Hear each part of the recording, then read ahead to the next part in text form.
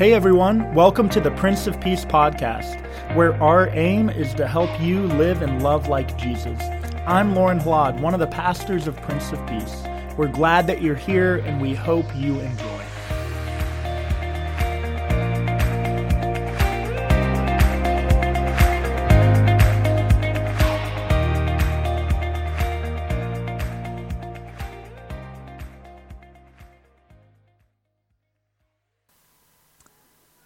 Well, good morning. This is our final week in our Easter Resurrection series, where we have loosely been oriented around the theme of spring cleaning, looking at those things in our lives that we need to shed, we need to get rid of. The things that are holding us back from fully embracing this resurrection story, things like fear and cynicism. Last week, Pastor Jonathan preached about guilt and shame, and how we need to let go of the guilt and the shame so that we can embrace God's identity for us, beloved, forgiven children of God. This week, as we wrap up that series, we have a familiar story, the road to Emmaus. And the theme, the topic for the weekend is how might we be invited to let go of the story that we've been living in to embrace a new possibility. That God is indeed writing a new story in our lives. But this week, as I was working to prepare this sermon, I really struggled with finding the right words. How do you find the right words in the wake of such a horrific tragedy that happened in Texas? I've struggled all week long with what to say, how to give voice to what's happening for all of those families and across our country, so many people living in fear. And it brought me right back to a memory that I have of being a young overnight chaplain at the Ohio State Medical Center.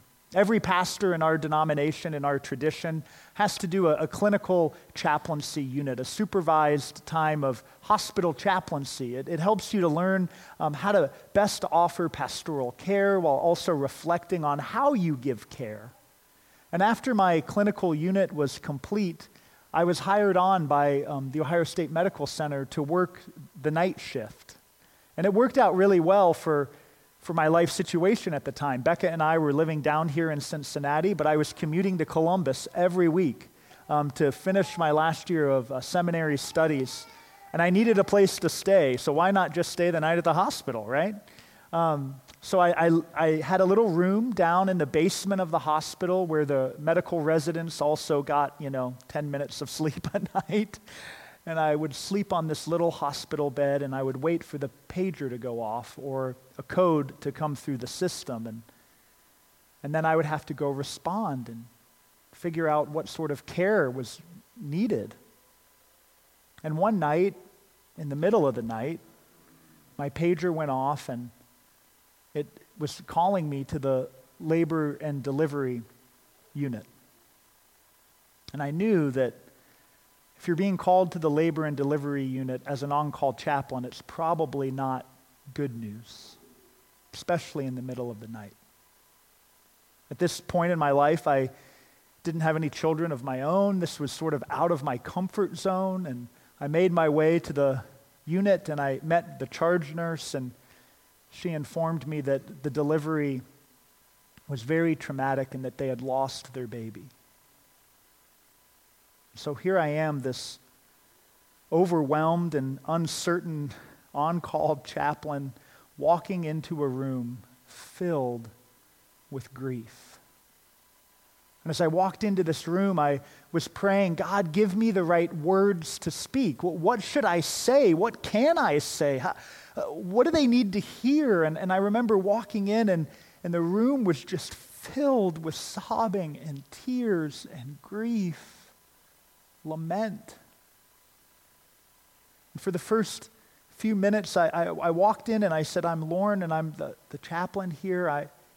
I'm here for you. I am so sorry for your loss. And just more crying and more crying. And I remember for the first 10 minutes of being in that room, I was running through my mind, what can I say? What should I say? Is there a scripture? Is there a prayer? Is there something that I can offer? And then after about 10 minutes,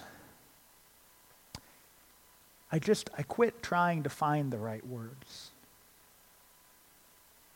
And for the next few, I just stood there silently, feeling awkward at times, but being present to the moment. And after a few more minutes, I asked the father in the room, I said, would you mind if I said a prayer silently?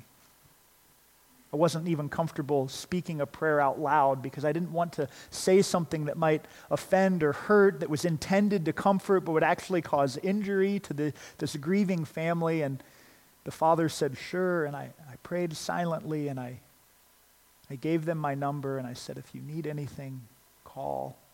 I walked out of the room, and I went back down to the basement of the hospital, and I got some sleep, and the next morning I was checking in the chaplaincy office for the staff chaplain, and I met with the staff chaplain, and I told him about the night that we had, the different calls that I had responded to, and I told him about that labor and delivery unit call. And I said, Chaplain, I feel like a failure. I just feel like a failure because I couldn't say anything. I didn't have the words.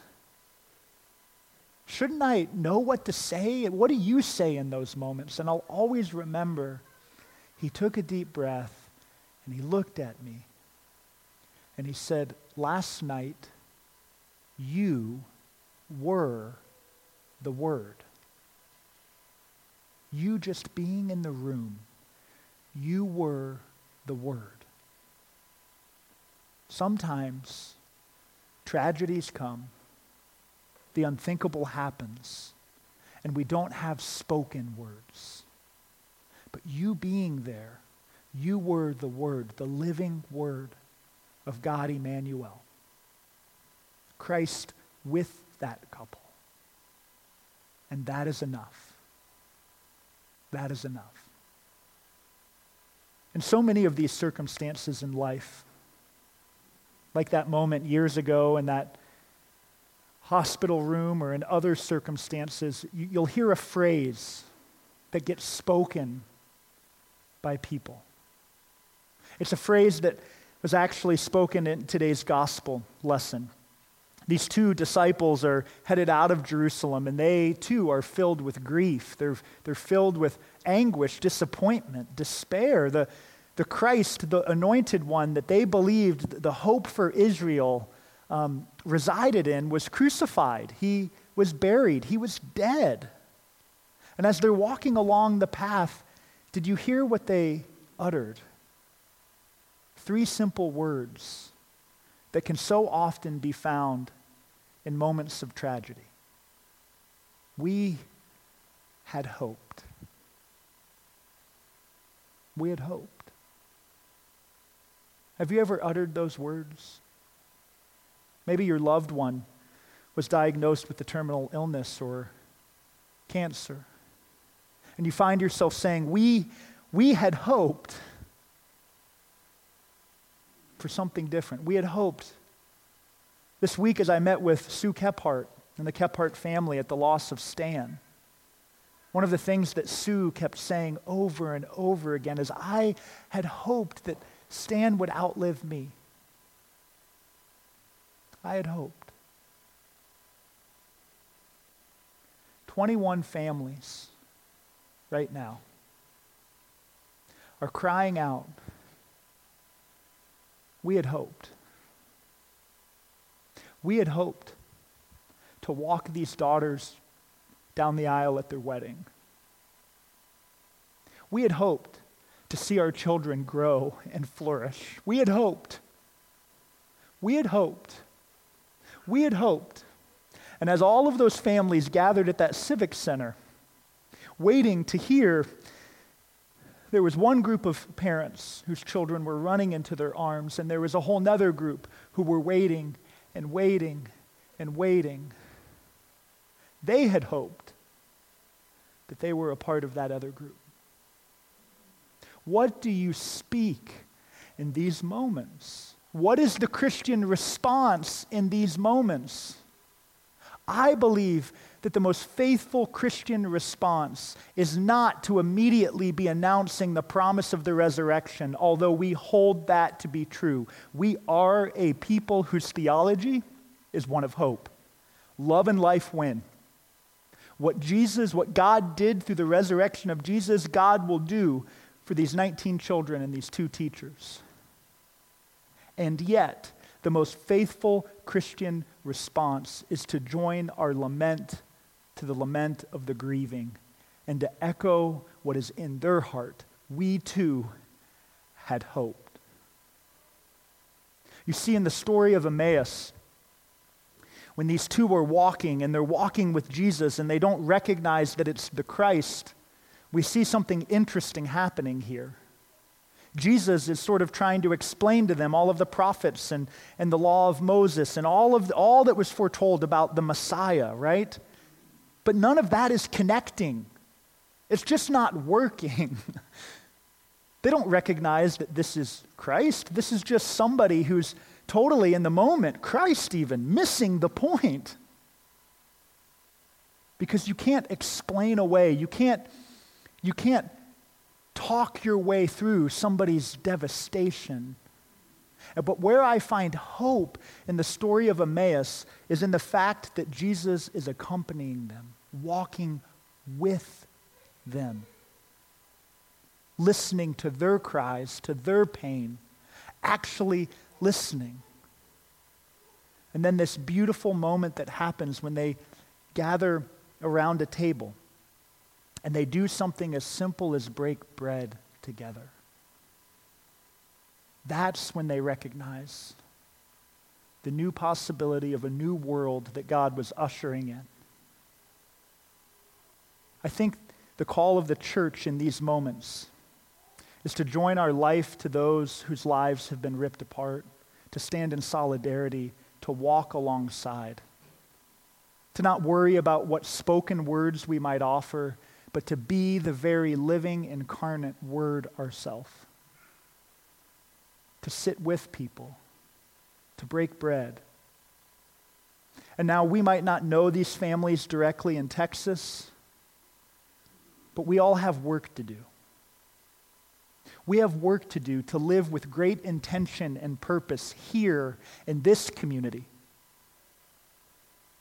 Because if we ever think that what happens in places like Littleton, Colorado, Sandy Hook, Parkland, can't happen here, we are foolish and we have deceived ourselves. The call of the church is to be resurrection people who walk alongside all people, offering words of hope, comfort, a listening ear. Who do you know in your life that is overcome with grief? Who do you know that is crying out, I had hoped, we had hoped? How can we draw alongside them, walk with them, cry with them, sit in the silence, break bread together? How can we be the church who gently and quietly points to a new story? You see, if we need any evidence that the story of this world is not satisfying, well, here we go this week. We have no other choice, church, but to grieve and to cry and to lament and to mourn and also to get up and to live into the new story that God is writing. To show the world and to show our children that there's another story that is true. And only one story is ultimately more powerful. It's the story of God's unending love, unending grace, unending hope in the center of a confused and broken world. So this week, may we quiet the words from our mouths, and may we be the living Word, the embodiment of hope, the embodiment of peace. Cling to your faith. Cling to it, just as you cling to your children, in the hope of the crucified and risen Lord. God loves each of you, and I do too. Amen.